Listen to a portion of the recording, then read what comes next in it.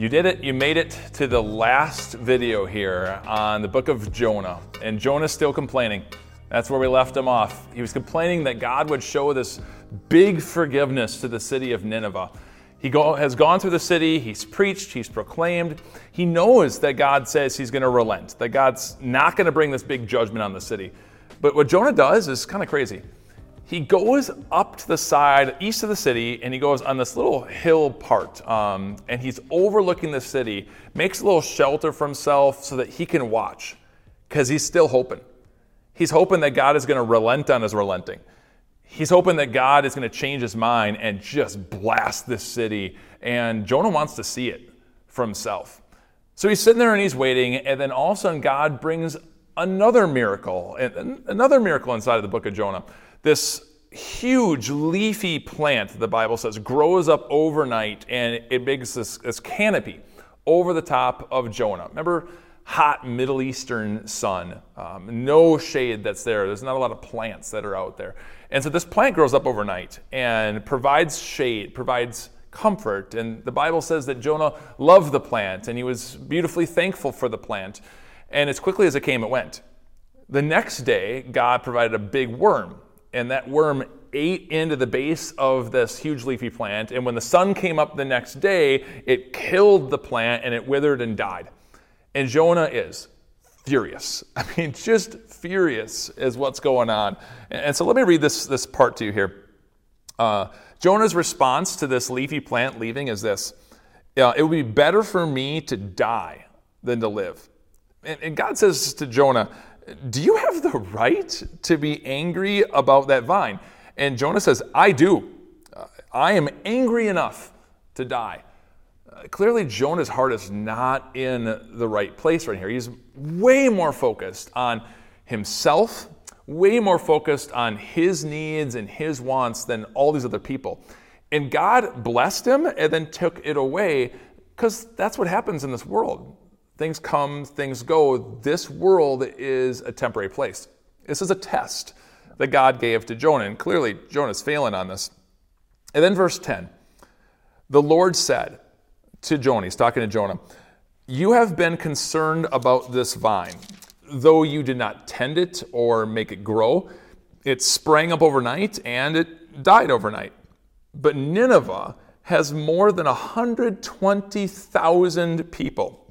Should I, God's talking here, should I not be concerned about that great city? That's how the book ends. That's how Jonah ends. God says, Jonah, come on, man. You have got your focus completely out of whack. It is all focused on you. And God says, I'm focused on you too. Jonah, I have shown you big forgiveness, but God wants to give that love, that grace to all. Jonah had the purpose of life completely wrong. Do you know what that is?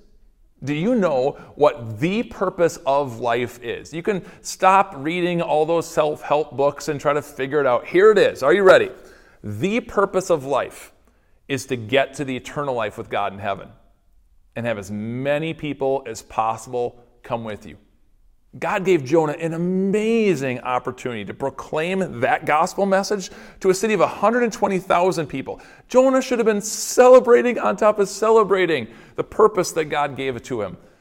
But Jonah was focused right here, right on himself. You and I get that messed up too often in our lives. How's my job going? How's my career going, and the advancement? Not just the job I do, but where do I want to go? How's my family? How's my vacation? How big is my house? How fancy is my car? How great are my vacations? We focus so much here when that is not the purpose of this life, but to get to be with Jesus and have as many people come with you as possible. There's a phrase I want to teach you as I close this video down. It is a phrase that I echo over and over and over again inside of the classroom. I teach seniors now for a living, a religion class. And there's a phrase that they know so well, and it's a phrase I want you to know because it changes everything. God's default setting is grace. You see that all throughout the book of Jonah, and how God brought big forgiveness to everyone that was there. And God brings big forgiveness to you. God, who wants all to be saved and to come to a knowledge of the truth, that means one thing. God's default setting is grace. Now, that doesn't mean you can use that grace against him. That doesn't mean that means you can sin big sin and then God will have to forgive you. Don't use God's grace against him. God won't allow it. But God wants you. God loves you. And God's default setting, send Christ for you. And he has. So live in that grace. Don't focus on self. Focus on Jesus. Focus on others. And that, my friends, that is how you're going to have great joy in this life that continues into the next life. Live that big forgiveness. God grants it. God gives it. And it is yours. Thanks for hanging out with me with the book of Jonah. I hope you enjoyed it. Looking forward to bringing you more books of the Bible to learn about. Live that grace. God loves you. I'll talk to you again soon.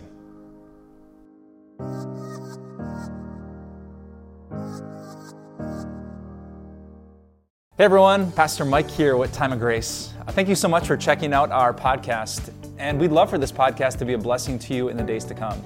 So if you could share this podcast, subscribe so that every episode ends up in your feed, or just leave us a review, we would love more and more people to hear this message so that their lives can be surrounded and blessed by the grace of God. Thanks again, and have a wonderful day.